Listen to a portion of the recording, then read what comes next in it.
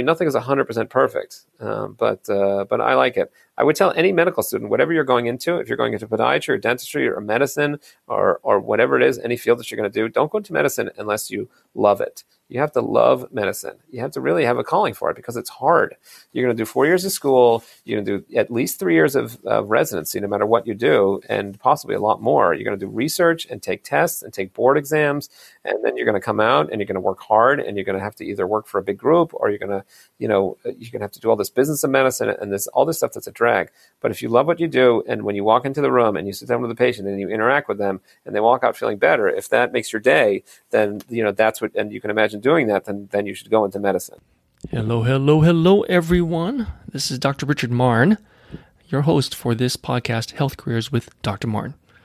That was just a little snippet of my guest interview with Dr. Ernest Isaacson, a podiatrist. This episode is actually part 2 of his interview. Part 1 can be found in the previous episode number 13. And in that episode, we talk about how he thought about other careers to pursue, but eventually why and how he chose podiatry as his eventual career calling. Also, in that episode, I give a little bit more background information about Dr. Isaacson if you're interested in that. But in this episode, we're going to talk more about what his career is really like, what it is like day to day, and what he enjoys and what he doesn't enjoy. So I think you're going to get a lot of gems in this, and of course, just have a good time. It's just fun to talk with Ernie, just lighthearted and easy to talk to. Let's dive into it. Now you're at your practice. You're at 2 locations. Right. One's in Bronx, one's in Manhattan. Yes. What is your day like? Sorry. Actually, I have a third location in Suffolk. A third location. Yeah, in Suffolk County. So Suffolk County. Yeah. So it depends. I mean, I have 3 different locations, and they're kind of diverse populations. But I can tell you what I would expect to see and what I would expect to do. A lot of podiatrists, like I said, podiatrists do a lot of diverse things. So I do anything from, I treat a lot of sports medicine. So especially in Manhattan, I deal with a lot. I run, so I treat a lot of runners. I help to optimize them. I deal with their injuries. I get them, try to, figure out what kind of shoes they're wearing. If I can get them orthotics, which are custom inserts for their shoes, dealing with fractures and injuries and all sorts of other things. I deal with a lot of, aches and pains, sprains and strains, skin and nail infections. We do, and this is, you may not like to hear this, but we do routine care for people who have nails that are just so thick and disgusting that they can't cut them themselves, and they come to me for that service. Either because they have a condition that will put them at risk if they would cut their own nails. So let's say that somebody who diabetes. It's like diabetes, and diabetics can get into real trouble from just cutting their nails. They cut the nail, they slip, they don't realize it gets infected, and they can lose a toe, a leg, or worse. And these stories happen all the time. And the most common, and diabetics and diabetes is a big part of the practice. Diabetics over time can lose their sensation or can develop very poor circulation. If that happens, they can get openings on their skin called ulcers. They're like open sores on the bottom of the foot.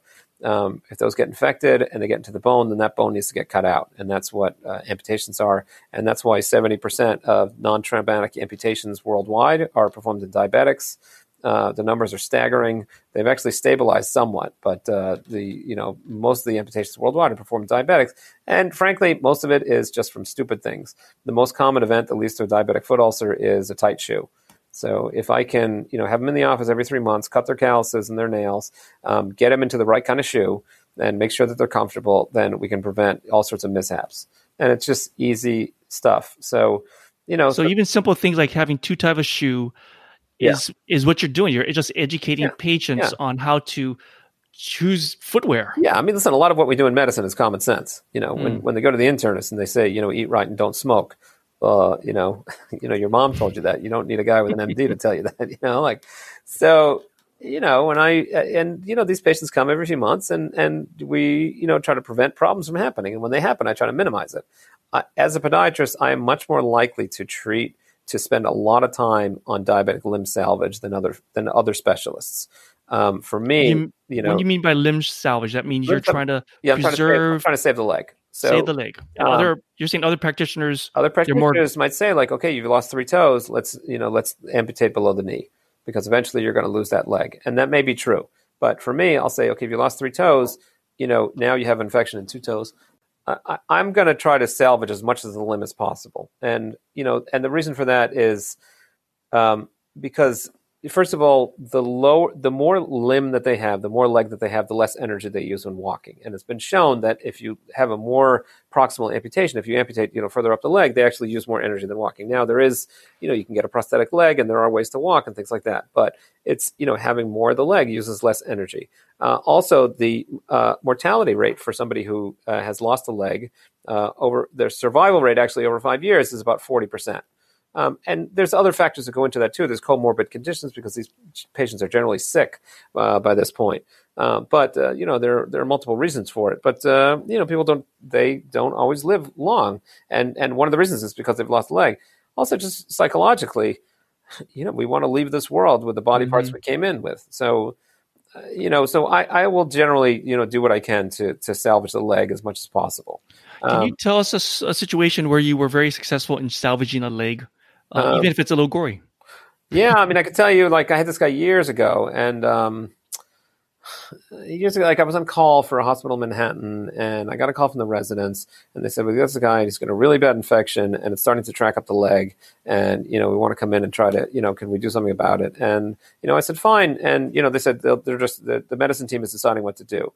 And then the residents called me back, and they said, they're saying that this is too far gone, and they're going to call the vascular team or the surgery team, and they're going to do a baloney amputation. I said, listen, and this is on a Sunday. I said, listen, he's already lost the leg. They're saying it's already gone. So why don't we go in and try to salvage it?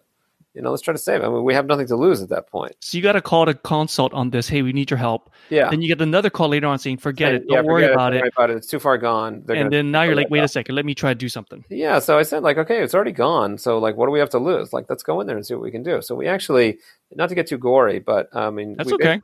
So he lost the third. It was a really bad infection. And so we cut from sort of the bottom of the third toe. So you took him to surgery? Took him into the operating room, cut from the bottom of the third toe, took the third toe off, and then cut the foot, basically sliced from the third toe going all the way up to the ankle. Sliced the whole foot down to bone and kind of opened it up. And it was just mounds of pus. And it was a really, really bad infection. It was one of the worst infections that I'd seen. We washed it out. I think we ended up doing another surgery on him while he was there. And then I ended up working with the wound. He had a wound on the top of his foot that took 6 months to close. But it closed, and he kept his leg. The PS is years later, he ended up, the leg ended up breaking down years later, and he really ended up, I'm not really sure. I have to find out. I kind of lost him to follow up, but he had at least a good 10 years of, walking around on that leg. And every time he would see me, he would give me a big hug and tell me how much, that doesn't happen every day. I mean, we have our failures and stuff like that. And especially, diabetics do end up breaking down, but, we have a lot of successes too. And it's because, you got to be willing to work with the patients and willing to go in and go in on a Sunday and open it up and do what needs to be done. And, so stuff like that. And then just, I have other cases. I had a patient that came in with a really flat foot, and, she had pain with every step. And I did a procedure where we can actually rebuild an arch. So we built it in such a way that, I did it was a really extensive reconstruction of her foot, built her an arch. And, So wait, her foot is actually quite flat. It was a very flat foot. Ankle to toe. Yeah. It's really the arch is really flat. The arch is like on the ground. Yeah. And so you actually did surgery to reshape her foot on the bottom. A series of procedures, and or a series of procedures all in one sitting. But it was a surgery that, I don't know, it took 3-4 hours or something. It was a long procedure, but we did, we did this procedure, and eventually, once she recovered, she ended up on the track team, and ended up one of the top girls on the track team. Every doctor that you speak to has some sort of a story, and this is why medicine is the greatest thing that you can go into. That every doctor has that story of the patient whose life you changed, and unfortunately, every doctor has the story of the one you missed. Because, at some point, if you practice long enough, something is, unfortunately, you make and I know we're going way off topic here, but from the stuff that I do every day, but you make the very best decision that you can with the information that you have at hand, and then you live with that decision. And sometimes that decision ends up being wrong, but you made an informed decision at the time, and it was a good decision to make. And just because the outcome was bad doesn't mean the decision was bad. So that's like in anything in life, except the stakes are infinitely higher. in medicine, or I would imagine for an airplane pilot, or for certain other fields, or Yes. the engineer at a nuclear power plant. So you're trying to make an informed decision and try to make the right decision. But every doctor has those cases where you look at it and you have somebody that you could just do something on, or you recognize something that nobody else knew. I had a patient that came to me once who she came to me and she had terrible pain in her foot. And she had been to the emergency room a month before, and she was seen by a team of doctors, and they all said that she probably sprained her ankle, and that it's going to be okay, and it's not a problem. And when I looked at it, her foot looked it looked purple to me, and it was a little bit cold. Mm-hmm. And I said, this doesn't look right. And I got her, and I got on the phone with a vascular surgeon that I knew, and I said, this woman is about to lose her foot because she's got a blockage somewhere, and there's not enough blood getting down to her foot. And she ended up going to the vascular surgeon like the very next day. They opened it up, and we were able to salvage most of her foot. And it was like she had been seen a month before. I mean, somebody had seen it and looked at it and said, "Oh, this is just an ankle sprain, no problem." But when she came to see me, and now every time I see her, she actually works at the hospital, at one of the hospitals that I do surgery at. And every time I go into the hospital and I see her, she gives me a big hug and a kiss. And thank God for second opinions, huh? Yeah, I mean, but like I said, like every doctor has that story, and the doctors who missed it, like they have their story of the one. You look at it, and I'm sure if I were to call them up and say, like, what were you guys thinking? They would probably look back and go, like, you're right. It was, we missed it, and doctors are human. So, yeah. So you're talking about your Manhattan practice where you have a lot of runners. Yeah. Are all the practices very similar, even though they're different locations in terms of what you do and how you take care of people? So Manhattan has probably more, sports medicine, younger patients, a lot of just, like kind of younger, healthier patients, a pretty good amount of surgery. And a lot of the surgery that I do is bunions, which is like that big swelling on the big toe joint. And a lot of sort of other kind of reconstructive surgeries like that. I have an office in Suffolk County where the population tends to be a little bit older, a lot of diabetics, and a lot of the problems that go along with the diabetics, a lot of the wounds and the other things that go along with the diabetics. And then my Bronx office it's a working class neighborhood in the Bronx. It has a large minority population, also a large Central Asian population. So a lot of people from Bangladesh and Pakistan, they tend to have high rates of diabetes. So we get a lot of diabetic foot issues, and then just a lot of sort of general, like every office gets generalized aches and pains and sprains and strains and, just little skin and nail infections. And but it's a diverse population. I mean, I could be seeing newborns or little kids with walking issues. I could be seeing, old ladies with just long nails that you see in your grandma, and then everything in between. And it's all good. And you never know what's going to come in. What's your favorite part of the day, Ernie? Going to sleep. No. As long as it's at night when you're at home. No. I like what I do. I like it a lot. And it's, this is a good field. I happen to like the surgery. If I could do something a lot, it would be, I really enjoy surgery. I enjoy being in the operating room. I enjoy seeing the before and after. I enjoy patients' reactions when they see what we can accomplish and what we've done, even if it's a little procedure. It's something that changes people's lives in a positive way. And it's just a whole lot of fun. Immediate cause and effect. Yeah. I like the surgery. You go in and fix it. To cut is to cure. What is your least favorite part of what you do?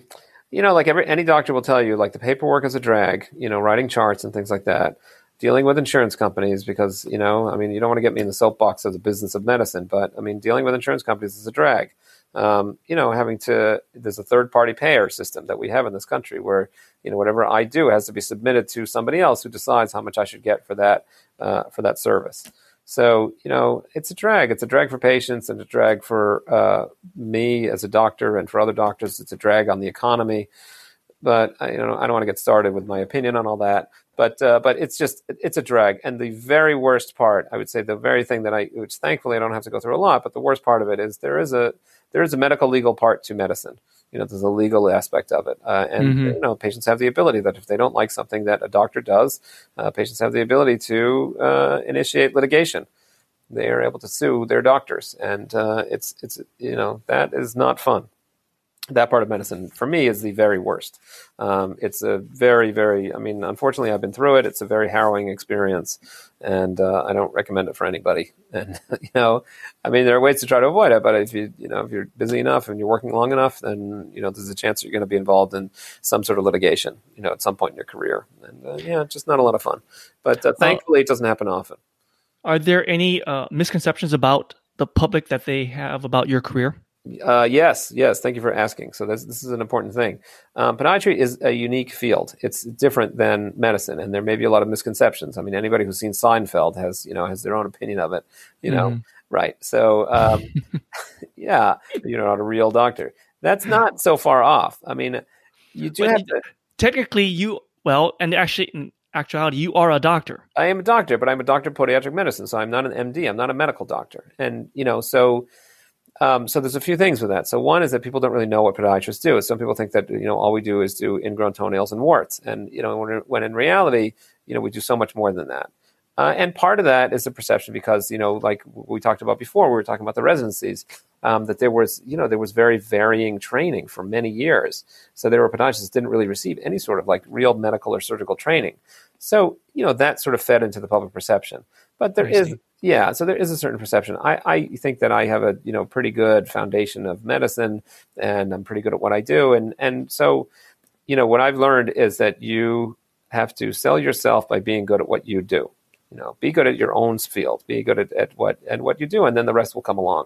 And the doctors that know me and the patients that know me know that they can send me things, and they know that they can send me anything on the foot and ankle. And if I can't handle it, or if it's something that's beyond me, which is fine in any field, every field, you only have a certain amount of knowledge. So it's okay to consult other specialists, and it's okay to consult other doctors within your own field who may be better at handling things. So that's okay, but the perception of podiatry is that maybe it's sort of a lesser field and things like that. So you have to sort of sell the field. So that's kind of a drag. And I'm proud of what I do, and I'm proud to say that I am a podiatrist. The other thing is like once you enter podiatry school, you're committed to podiatry, and you're committed to doing working with the foot and ankle. And if you don't like cutting old ladies' toenails and doing ingrown toes and doing ingrown toenails and warts and all the other stuff, if you don't like that kind of stuff, then you're kind of stuck. So think about that. If somebody's considering a career in podiatry, go shadow a podiatrist. Go be in the office. Shadow me. I have students that shadow me on a regular basis. So, you do? Yeah, and most of them, I would say, end up moving forward and going into the field. They have a great time in the office, and they go in and they're happy with it. And I have ones that are now attendings that are working, and ones that are residents, and I'm proud to say that I think I influenced them in some sort of positive way, or I tried to talk them out of it and they didn't listen to me, young saps. But they I generally try to encourage them to go into the field, but I would say you definitely gotta look into it, because you're committed to it then at that point. It's not like when you go into medicine, if you talk to like a young college student, you talk to these guys and they say, I want to go into medicine. What do you want to do? I want to be a neurosurgeon. Okay.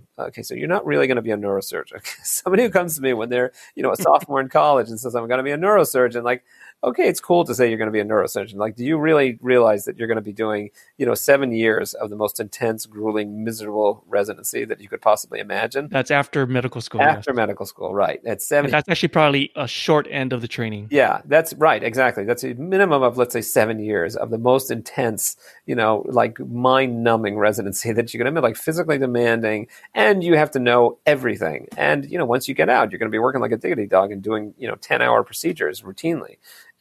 But do you love it? If you love it, then you should do it. And if you're really, if that's something you can handle. So, but when somebody says to me when they're like a junior, a sophomore or junior in college, and they say, I'm going to be a neurosurgeon, I always look at them a little askew. If they come to me and they say, I want to be a pediatrician, I think like, okay, you're probably going to be a pediatrician. That's realistic. But in medicine, you have the liberty and the luxury of choosing your field. So you're able to, go through 4 years of medical school and do different rotations and talk to different doctors and hopefully get into the procedure of your choice. And, you may not get into dermatology or anesthesia because only very smart people get into that. That's what I've heard. Yeah. But you have time to change the road you're on. Like Robert Plant said. If you if you're getting into podiatry, though, you're committed to foot and ankle, and you're committed to being a podiatrist. And can you look in the mirror and say, I'm a podiatrist, and tell all your friends and tell your family that you're a podiatrist? And I can do that. And, again, I love what I do, and I'm proud of it, and I'm proud of the work that I do. Sometimes the stuff that I do is, it's kind of a drag.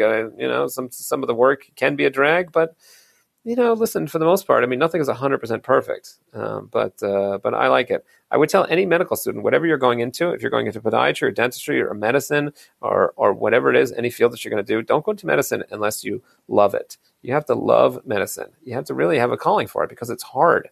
You're going to do 4 years of school. You're going to do at least 3 years of residency, no matter what you do, and possibly a lot more. You're going to do research and take tests and take board exams, and then you're going to come out and you're going to work hard, and you're going to have to either work for a big group or you're going to, you're going to have to do all this business of medicine and all this stuff that's a drag.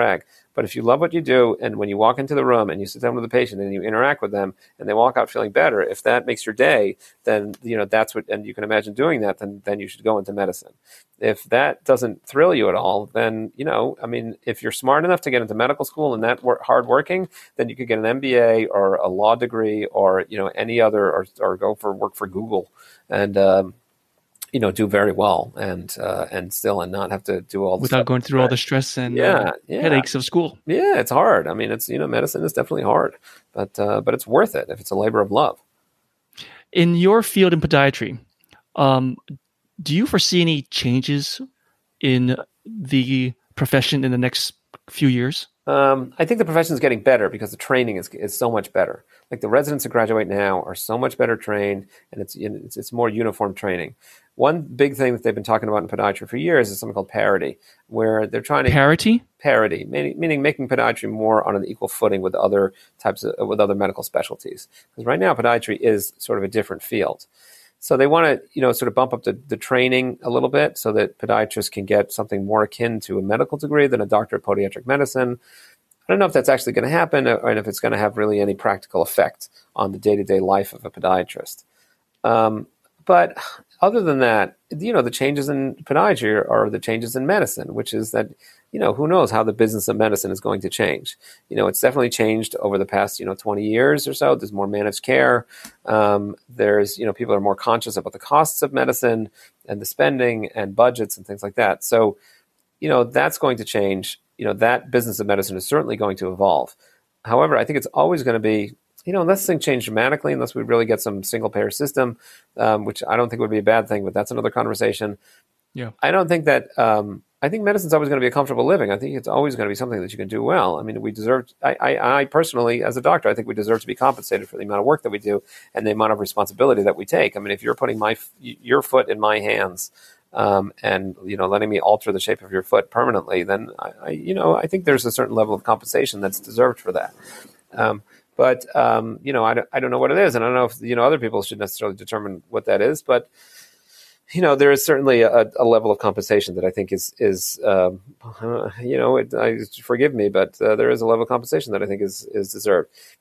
So, I think that as far as when people, tell you that medicine's going to change and it's not going to be a fee for service system, or it's going to be, it's going to be single payer. Nobody knows. Almost nobody would have predicted that we are where we are now, in the middle of a pandemic with a celebrity real estate mogul for president. Life is surreal and you never know what's going to happen. So we don't know what's going to happen with medicine. Again, go into medicine because you love it and be ready to adapt to the changes and be ready to work hard and treat first and make money second, and you'll do well. Ernie, are there any resources that you can recommend students to learn more about podiatry? So the American Podiatric Medical Association is the main umbrella organization, sort of like the AMA, the American Medical Association of Podiatry. So the American Podiatric Medical Association is a good place to start. And then the AACPM, which is the American Association of College of Podiatric Medicine, is also like the sort of the umbrella organization of colleges. And I think they have links to residency and things like that. They also have links there. There's a shadowing program through the AACPM that, like I'm on that program, and there are other, you can find podiatrists that if you wanted to mentor or shadow somebody, which I would, highly recommend talking to somebody. In any field of medicine, I would highly recommend talking to doctors. I mean, I did it, and it should definitely make sense to do it. And shadow them too, not just shadow them. not just talk to them, right? Go into the office and go into like the worst parts of medicine. Like don't start in the operating room. If you're thinking of being a surgeon, don't spend your first day in the operating room. Whenever students come to shadow me and they want to go into the operating room with me, I have that as the last thing that they're allowed to do. Like I have them, watching me in the office for at least a few days before they can go into the operating room. Because once you go into the operating room, I mean, that's it. You're hooked. It's done. There's nothing sexier than the act of walking to a room in green scrubs with your hands dripping wet. No wonder you have so many kids. Yeah, exactly. You're so sexy. Oh, it. I walk around like that at home. That's how all the time. That's how I walk into the dining room. Everybody stands up for me. They put towels on my hands. They put a mask on my face. Yeah. A strange household you have, but I can understand. Well, it's there's a joke here, but I can't say it on your podcast when we're off the air. We're off the air. Yeah, it's a PG. Yeah. Of course. Where can people learn more about you, Ernie? Oh, whether it's a student or people as a patient, or if you want to make an appointment. Make an appointment. Yeah, drisaacson.com is my website. DOCTORISAACSON. So spelled out, drisaacson.com. Yep, drisaacson.com. That's my website, and that's probably the best place to start. You can see my 2 offices. My 3rd office is not on there yet, but we're working on that. The 3rd office is the one in Suffolk.